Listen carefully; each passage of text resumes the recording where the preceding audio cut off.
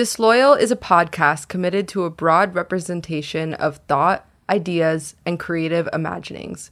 The opinions expressed by guests on this podcast do not necessarily represent the opinions of the staff, management, board, or volunteers of the Jewish Museum of Maryland.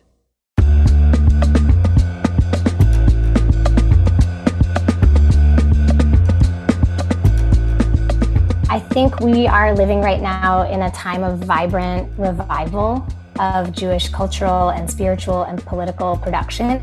I think that revival at its best involves a really courageous encounter with what we've inherited, both what we want to preserve or sort of recover from our past, which can sometimes be kept out of our reach through assimilation or through heteropatriarchy or whatever it is. And also it's a revival that includes lifting up what we want to transform or speaking back to our tradition, how we want to be in critical dialogue with what we've inherited, not by rejecting Judaism, but by really engaging with it on a deep level.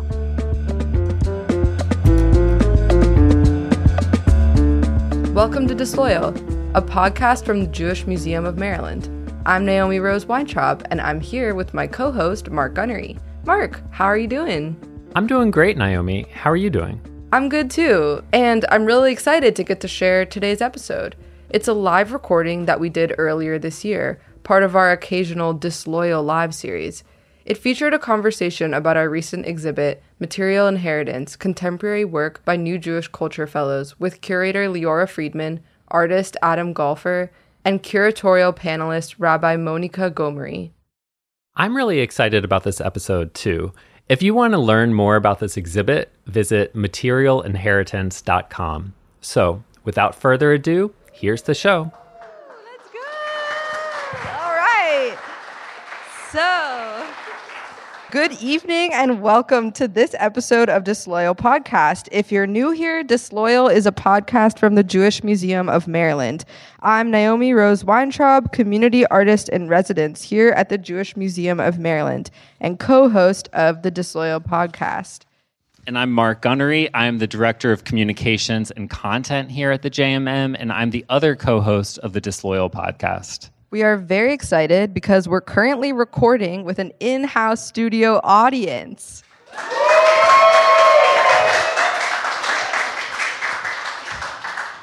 That's right. Thank you to everyone who came out tonight, who's joining us tonight at the JMM, and everyone listening to this recording in the future, which I guess would be your present now, listener. So this episode of Disloyal is all about JMM's exhibit, Material Inheritance, Contemporary Work by New Jewish Culture Fellows.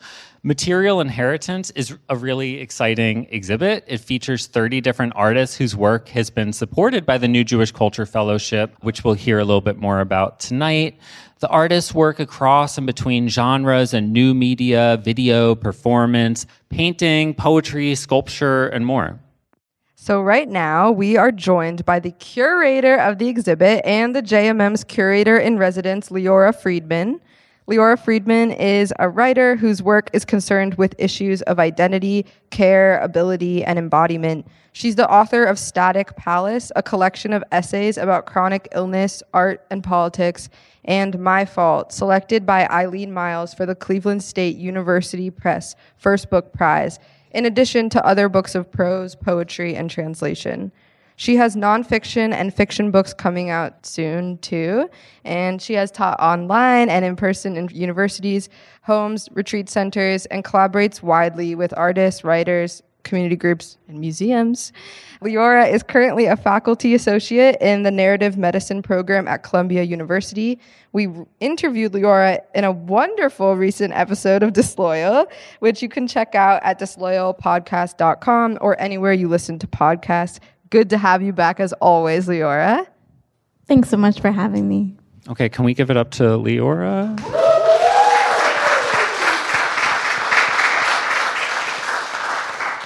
We are also joined by one of the artists featured in the show, Adam Golfer. Adam Golfer is an artist and filmmaker based in New York City. He had solo exhibitions at places like the Brooklyn Artist Space, the 92nd Street Y, and the Goethe Institute of Washington, D.C., And he's been part of many group exhibitions, too. He's a recipient of the Snyder Prize in Photography, an Elizabeth Firestone Graham Foundation grant, and a Puffin Foundation grant. His short films have been featured at the Frameline Film Festival, Outfest Fusion Film Festival, and New Fest Film Festival. He holds an MFA from Hunter College, and he is a proud member of the Brooklyn Filmmakers Collective. Welcome, Adam. Thank you. Thanks for having me. And lastly, we are joined by rabbi and poet Monica Gomery, who sat on the curatorial panel for the exhibit. Monica Gomery's work explores queerness, diaspora, ancestry, theology, and cultivating courageous hearts. Her second collection, Mike Kindred, won the 2021 Prairie Schooner Roz Shoemaker Book Prize in Poetry and is available from University of Nebraska Press. She also wrote another poetry collection and a chapbook. Her poems have been awarded the 2022 Sappho Prize for Women's Poets and the 2020 Manola Review Poetry Contest. Her poetry has been published in places like Four Way Review, Muzzle, Waxwing, and Black Warrior Review, among other journals.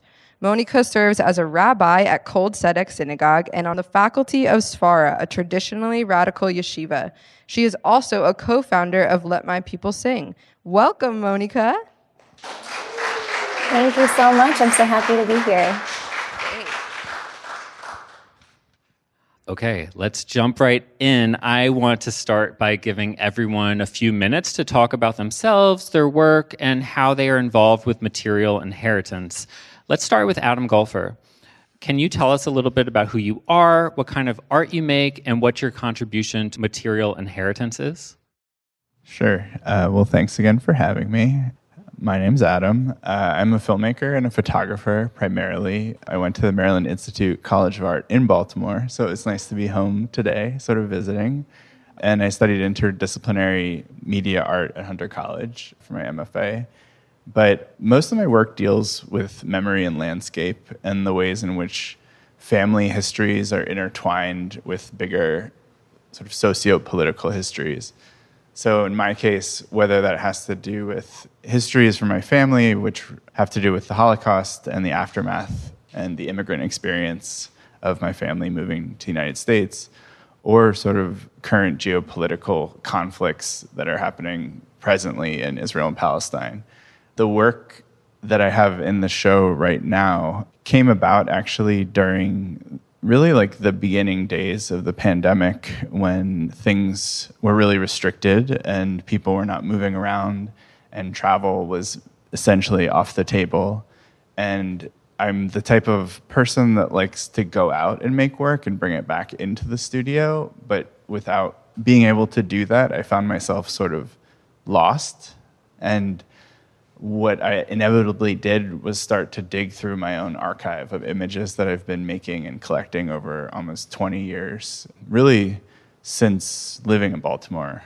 And that inevitably led me back into narratives that I have again and again revisited in my work, a lot of them having to do with losing my dad when I was in college and thinking about my relationship with him that sort of was abruptly cut off when I was 21. And so the dialogue with my dad became one way into this work, where I was pulling video stills from home movies in which he's talking to the camera or talking to me, and starting to intersperse like different strands of different projects that I had worked on that were sort of left hanging. And it started to form into like a living archive that deals heavily with mourning for my own sort of personal losses through family or through friends, but also feeling very much in the moment when I was starting to make it that like the earth was mourning. And so the project started to form into what I'm referring to as a living archive, because I'm like adding images to it still. And so the work that's in the gallery right now is actually a 3-channel slide projection with like something like 240 images, but it's part of a book project that's like 500 pages and growing. And it's just perpetually in process as I look back and forward sort of simultaneously. So there's a lot of fragments of different ideas relating to these narratives. of Holocaust histories, Israel-Palestine histories, family histories, and also trying to reckon with the moment of COVID and being really separated from the people around me that I love.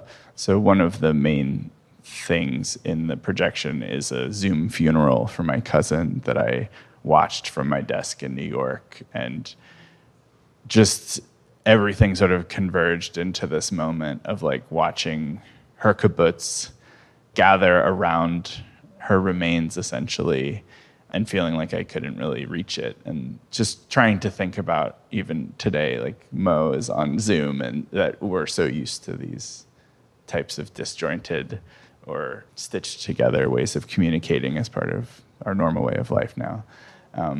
So that's the work that's in the show, but I came into the show through my affiliation with the New Jewish Culture Fellowship, which is sort of like a low residency that runs as like a 9-month program that I'm sure we're going to talk about, but that all the artists in the show essentially have passed through this fellowship and are all sort of dedicated to like very leftist progressive politics in their thinking about what Judaism is. Rabbi Monica Gomery, what about you? Can you tell us a little bit about who you are, what your creative work is like, and how you were involved in this project? Sure. So I'm calling in from unceded Lenni Lenape land in West Philadelphia. This is where I live, and I work in this neighborhood as one of the rabbis at Kol Tzedek Synagogue, which is a intergenerational, multiracial Jewish community that hopes to be spiritually rigorous and politically courageous together. I'm also a poet, and I recently published my second full-length collection. So I do a lot of teetering back and forth between those two roles and modes. And in my rabbinic work, I teach Talmud also through Svara, a traditionally radical yeshiva, which is a home for Torah learning through the lens of queer and trans lives. And I think the uniting thread through all of that work is that I'm really passionate about supporting people who've been marginalized from ancient and ancestral spiritual practices to gain access to their traditions as a resource for empowerment in their own lives and as a resource for transformation and healing in the world. And I was blessed to be involved in the Material Inheritance show as a part of the curatorial panel, which means that I interacted with many of the pieces that are in the show at an early stage, and I was invited to think critically and collaboratively and expansively about their inclusion in the exhibit. And Leora Friedman, can you introduce yourself to our listeners and tell us a little bit about your connection to Material Inheritance? Yeah, so happy. Always an honor to be back on Disloyal.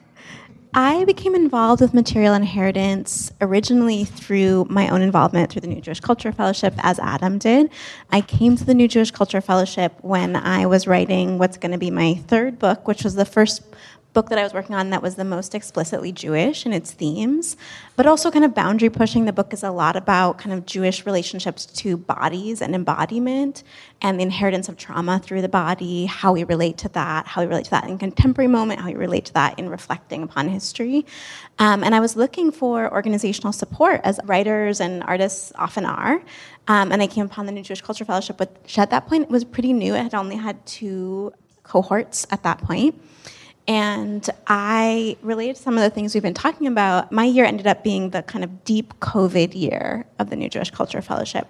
And the fellowship, as Adam alluded to a little bit, supports what we tend to call risk-taking or boundary-pushing Jewish artists, both financially and communally. Financially in that we each receive kind of a small stipend to support some kind of project, and also the people meet to support one another's work, the development of that work. And what I decided to do in order to support the work that I was doing was to convene a reading group about Jewish embodiment, to bring texts with a group of people primarily who ended up being New Jewish Culture Fellows, but it was also open to other people as well who were interested in those topics, and facilitating conversations led by the texts that we are reading together. And for me, it was a really natural fit. I'm an educator in various contexts in addition to being a writer. And so for me, a lot of the way that I integrate information is by facilitating experiences with and for other people and finding ways to have conversations about things, especially things that are difficult to talk about. So for me, it really opened up a lot in the book to be able to talk about my work and my concerns with a group of other artists from a lot of different kinds of genres and a lot of non-artists as well who are just interested in those topics. So I pretty immediately felt like very enveloped in this very dynamic and kind of expansive Jewish arts community because of that, because the New Jewish Culture Fellowship operates in that way, but also because I was particularly operating in a community building mode in my project. And then through that work, and then also through a few other curatorial projects that I did in Jewish spaces and in non-Jewish spaces, I came into contact with the JMM at a time when Saul Davis and Maya Ip, who's the director of the New Jewish Culture Fellowship, were, I think, brainstorming at that point about how to create something like this, exhibition that would celebrate the work of New Jewish Culture Fellows. And I was given the honor of helping to curate this work and helping to make this take shape in physical form with the support of Monica, as well as several other curatorial board members. And it was our honor to have you, so... Wow. Okay. We have 3 amazing people here today that we're talking to. That is very clear. So, Adam, let's jump into what you were talking about a little bit with your multi-channel slide projection piece titled Kaddish. In this work, I've noticed that the images are very intimate and personal, as you talked about a little bit. Can you speak a little bit about how you chose the images that you did once you went back and looked at those 20 years of work, and then when you placed them together in the ways that you did, like the sequential choices that you made? Yeah, sure. I think like the process of selecting images and sequencing them is a very intuitive one for me. And what I started to say before is that because like the specter of like these different ghosts in a way from my family just like come in and out, both like losing my dad, losing my cousin, another friend from Baltimore passed away, and all of them sort of permeate throughout the work. But the heaviness of that is only like one element of how I want the work to function. And so there will be moments that are heavy and, you know, picture of my dad in the hospital, but then there's like a picture of the moon, or followed by a picture of like my partner's like pink underpants, and then followed by a rainbow in Iceland. And like, I think what I'm really interested in is that like, it's like a thicket of emotions and memories that are all sort of competing to be at the front all the time. And the thing that I like to do is play with the way that there's not ever one that's only in the front. And so in the slide projection in the gallery, like they're old slide projectors, it's old technology. You physically have to like turn one on and then run to the next one and turn that on and then run to the next one and turn that on. And there's probably a way to sync them, but I was interested in the fact that the relationships between the images shift immediately after you turn the projectors on. So if you went into the gallery at 11:05 and then an hour later came back in, you would see 3 totally different image relationships. And it might be 3 funny or lewd pictures, or it might be 3 super serious things. There might be a Nazi reenactor next to my grandmother's hands, you know, next to anything really. But there's text on the bottom of a lot of the images, and I sort of treated that as subtitles for the work. So sometimes there's like multi-slide stories that go through, you know, they sort of are a voice that's narrating a motion sequence that's broken down into stills. And one such sequence is the one of my cousin Raisha's funeral on Zoom. There's sort of an out-of-body experience of trying to reckon with grief and absurdity, of trying to like engage in the sadness of this moment while also just making dumb observations about, you know, things happening in the frame because I wasn't actually physically there. So I think a lot of that work is about what rectangles we look through to access experiences and memory, and sort of like trying to smash those things together in ways that are hopefully surprising. It also, I don't know if you want to say anything about this, Monica, but it also makes me think about your work and the ways that you write poems about death and embodiment and physicality and playfulness and plants all in the same poem, and how that's also like a core aesthetic and ethical gesture. Yeah, thank you so much for that. I was so struck by the language of a thicket of emotions and experiences. And right when you said it, Adam, I felt like, oh, that's such a great description of what I experience when I'm arranging a collection of poetry. And the whole point is you're kind of bringing all these disparate valences and textures and experiences and images together for the sake of a greater whole. But I love thinking about it. How would you depict that in visual art? There's sort of the constantly shifting sequence of images that conjure that. And it's also kind of my experience of the Material Inheritance show as a whole, is that it's so polyvocal. There's so much variety. Everything is kind of happening at once, and it feels like a very true depiction of art and life. Rabbi Monica, I want to stay with you here for a second. So you are a rabbi and you sat on the curatorial panel for this show. As someone who's deeply involved in Jewish community building and Jewish cultural production, I'm curious how you see the work and Material Inheritance fitting into Jewish life today. And after Monica talks, I want to hear from y'all too. Yeah, I see so many points of connection between the show and contemporary Jewish life. It's such a pleasure to think about it and to experience it in different modalities.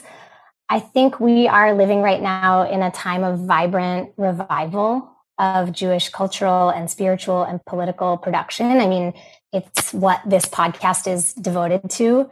I think is creating a platform to give some of that revival a voice.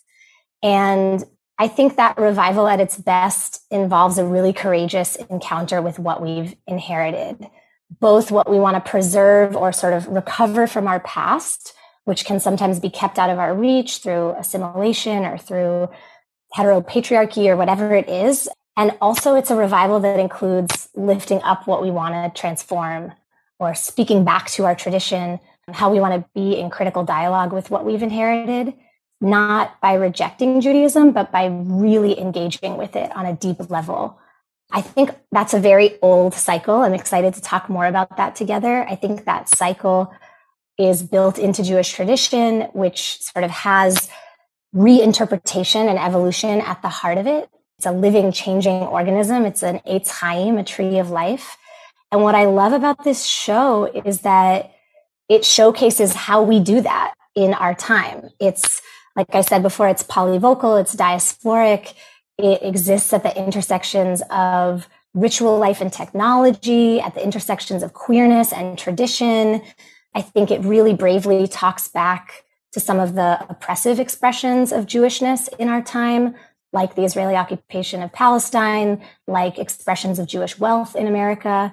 It grieves environmental destruction and global warfare. It engages with Christian hegemony and anti-Semitism.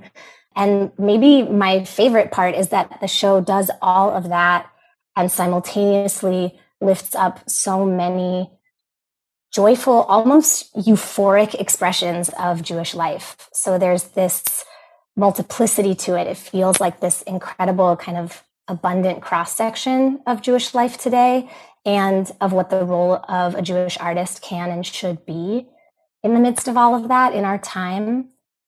And it feels like a very honest depiction to me, this rich depiction across a wide range of creative and intellectual and spiritual and emotional engagements, deep engagements with Jewishness and Judaism, that there's this sort of fullness to it. There's so much packed into it.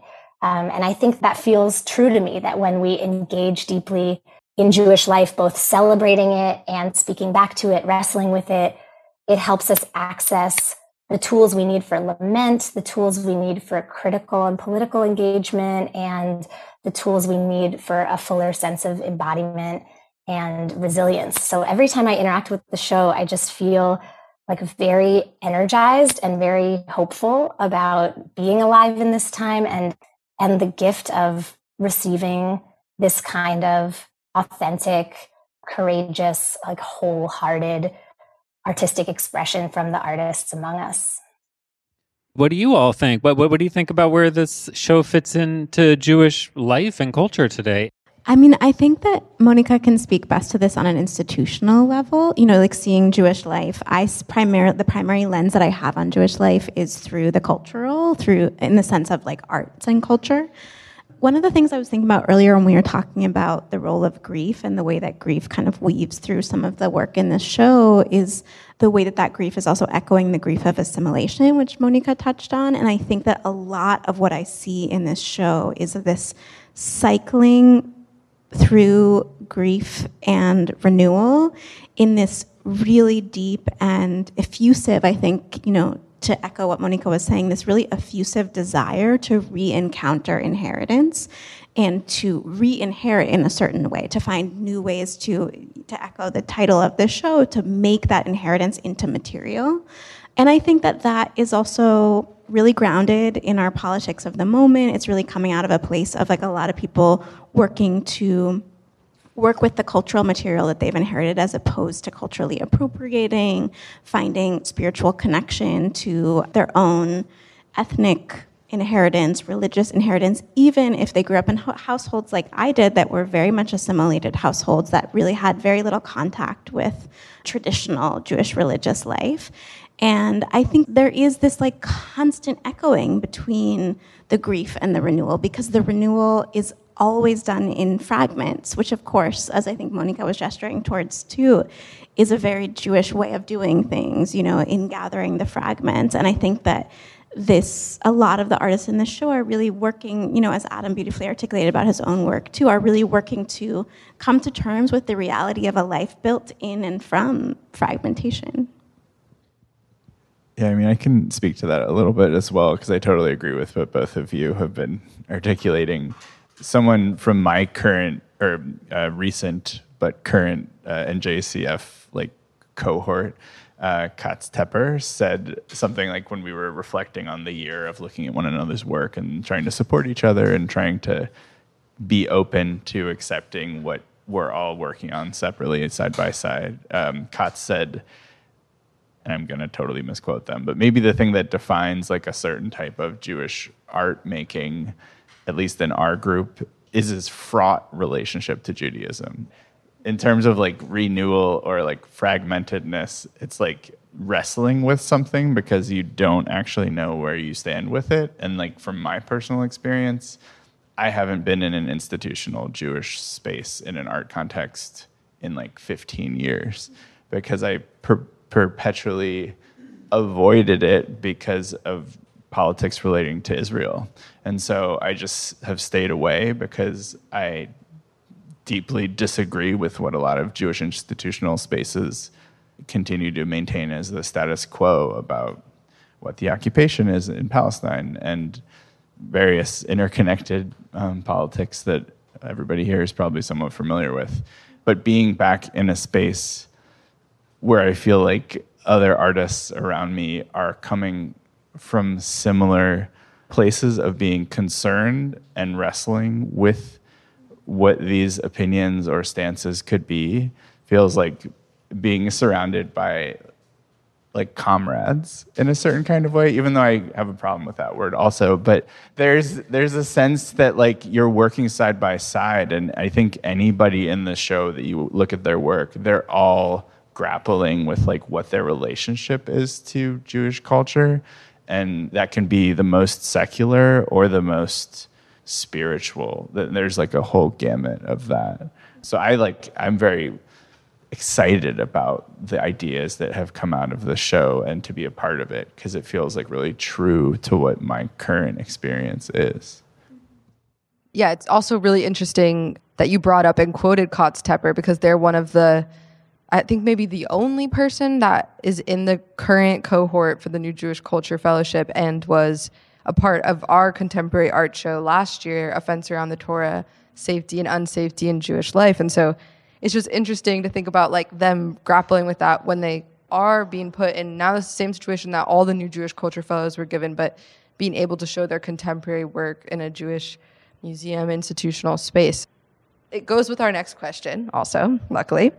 And I'm going to throw this to you first, Adam, but I'm also curious what Monica and Leora think about this. But, you're showing your work in a Jewish space, the Jewish Museum of Maryland. What do you think about having your work shown in a Jewish institution framed as contemporary Jewish art, specifically? It makes me deeply uncomfortable.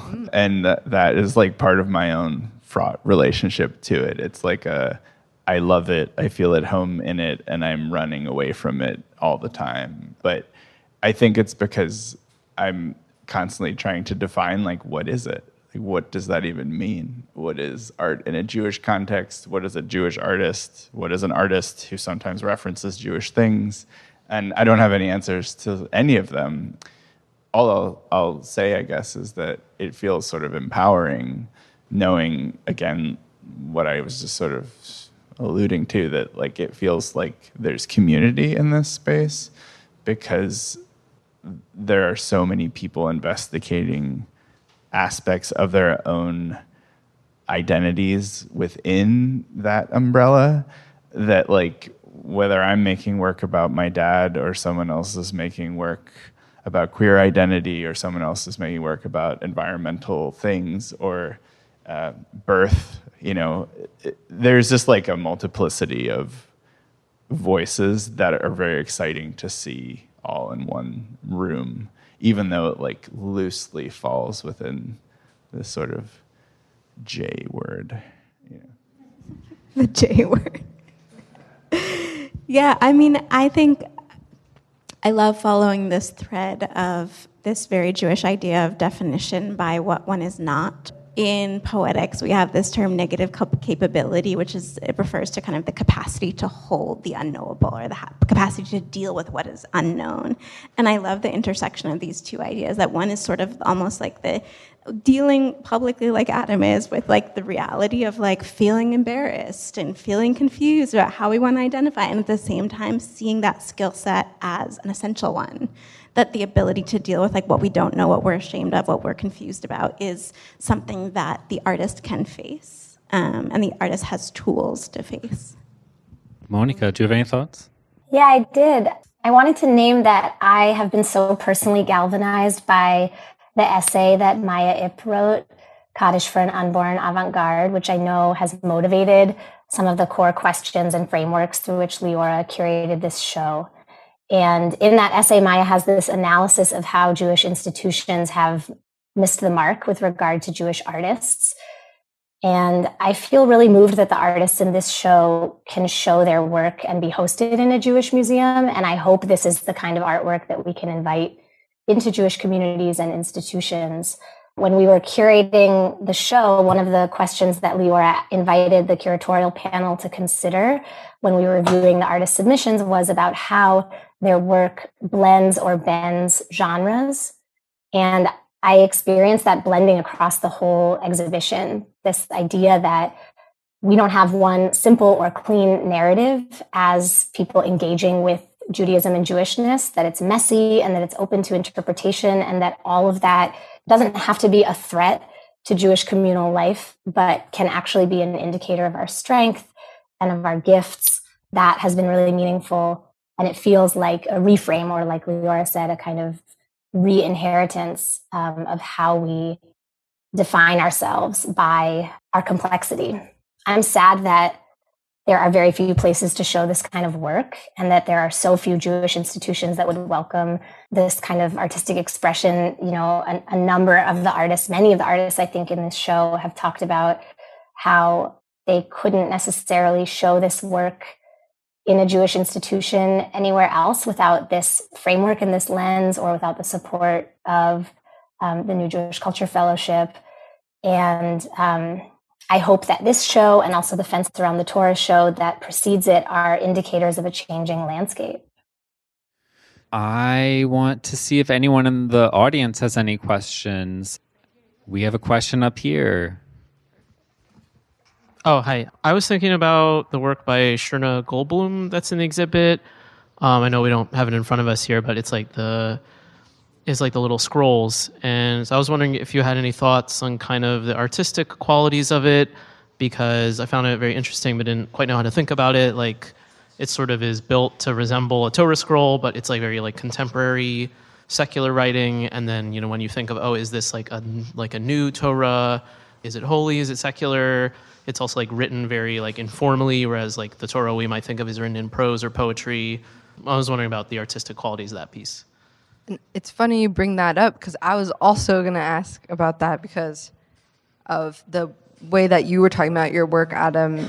It felt very scroll-like, kind of, when you're creating this circular, rotating thing of images. And I know that Stirna's in the same cohort as you, and so you've been able to talk and discuss as photographers together. So I'm so glad you brought that up. Yeah.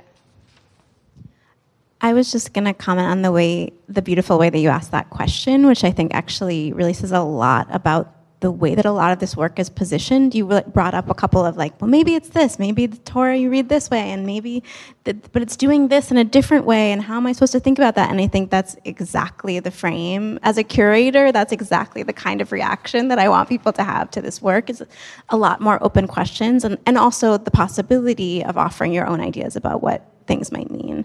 And I think that you're already speaking to it really beautifully. Also, for listeners who aren't looking at the work, if you want to look up the work, the project is called Fegeles. It's a set of scrolls. There are 2 in the gallery.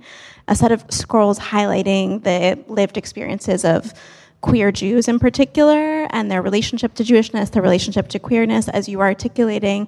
It's presented in a scroll format and also includes images, includes screenshots from text, includes a lot of contemporary text. So I think the invitation is definitely to consider how these contemporary voices might be made sacred in being presented in that form, and how they are making themselves sacred in the forms that they're using to understand themselves in ways that, in contexts that they're traditionally and often have been excluded from.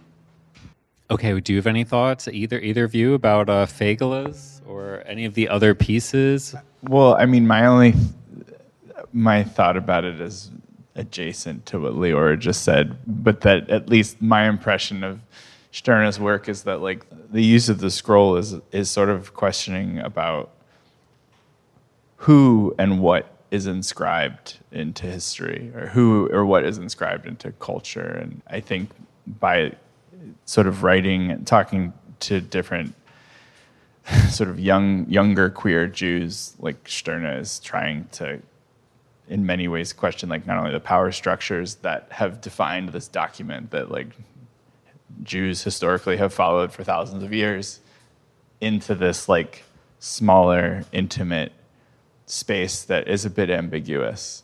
And I think similarly, like the openness of it is maybe what is really interesting to me about it. Do you have any thoughts, Monica? Yeah, I love these pieces so much. I can't really look at them without wanting to weep.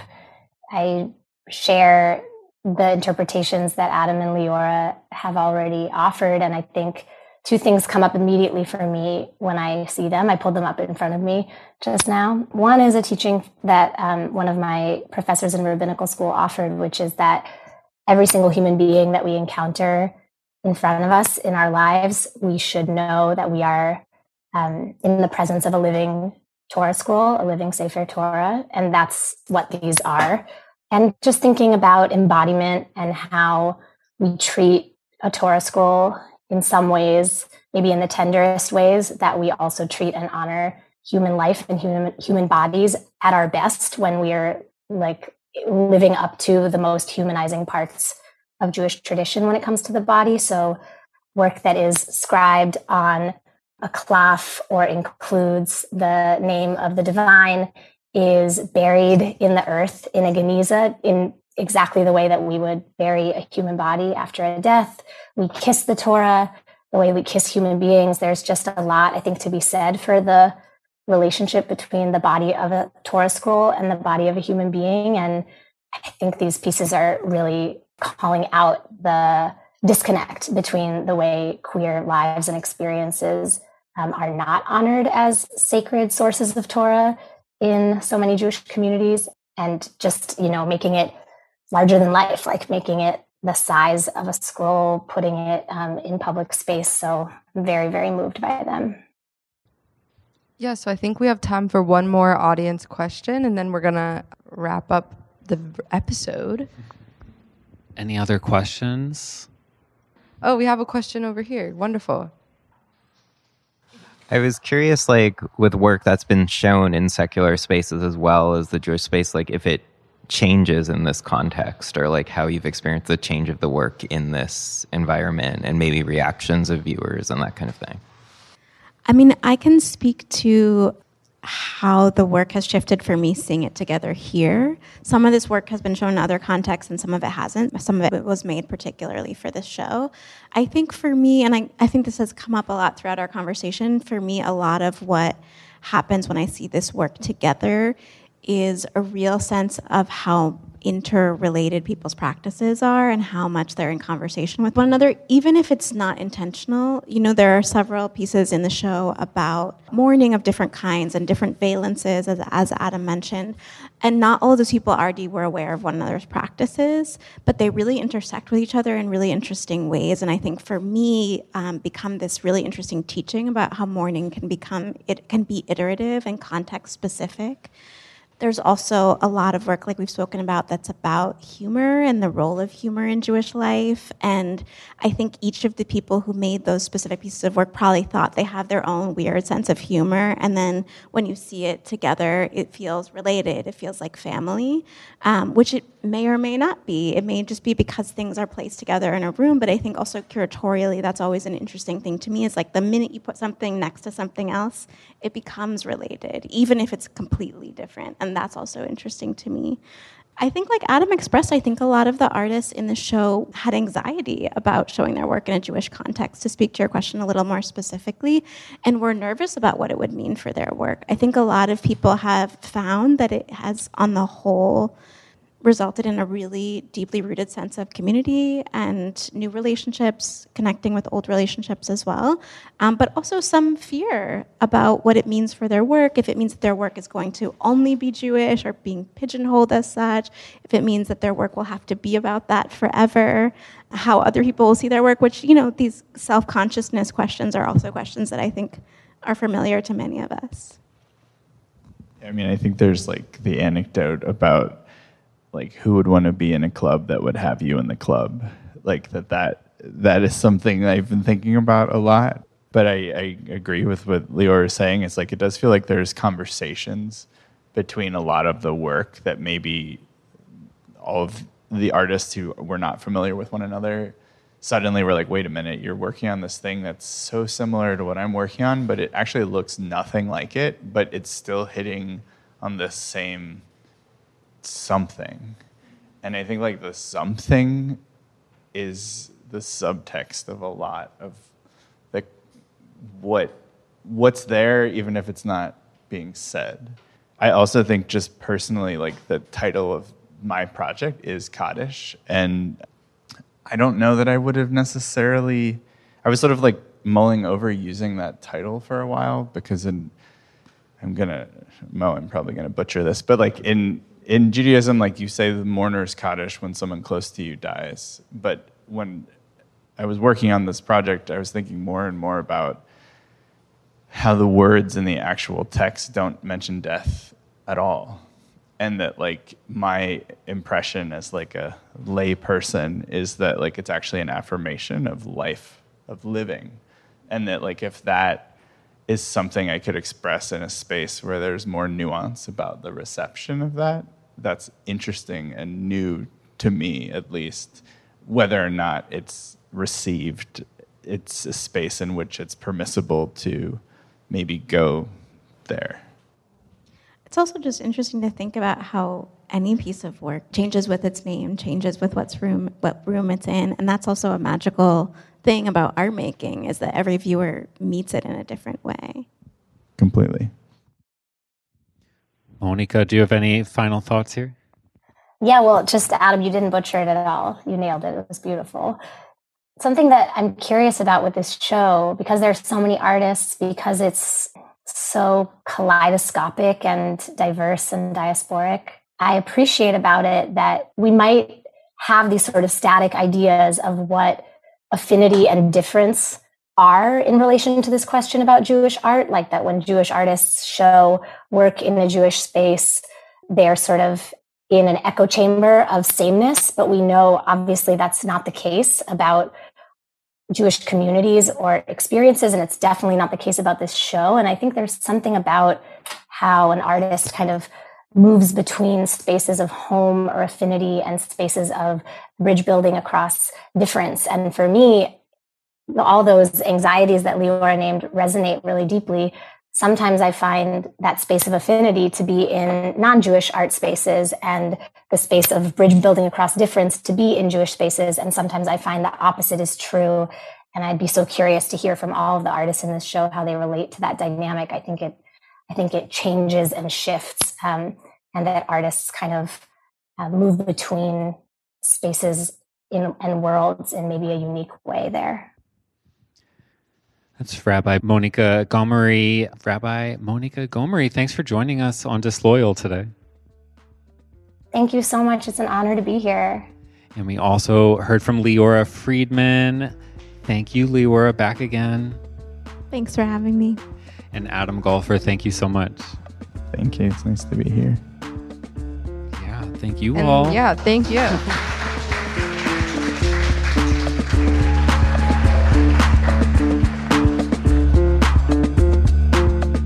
Thank you so much for listening to today's show. We hope you enjoyed the podcast, and we'd love to hear your feedback. You can send us an email to disloyal@jewishmuseummd.org and follow us on Instagram at jewishmuseum_md. Visit disloyalpodcast.com, and while you're there, sign up for the Jewish Museum of Maryland email list to stay up to date with everything happening at the museum. Disloyal is a production of the Jewish Museum of Maryland, and it's produced by Mark Gunnery and Naomi Rose Weintraub. Our executive director is Saul Davis. You can subscribe to Disloyal wherever you listen to podcasts. Until next time, take care.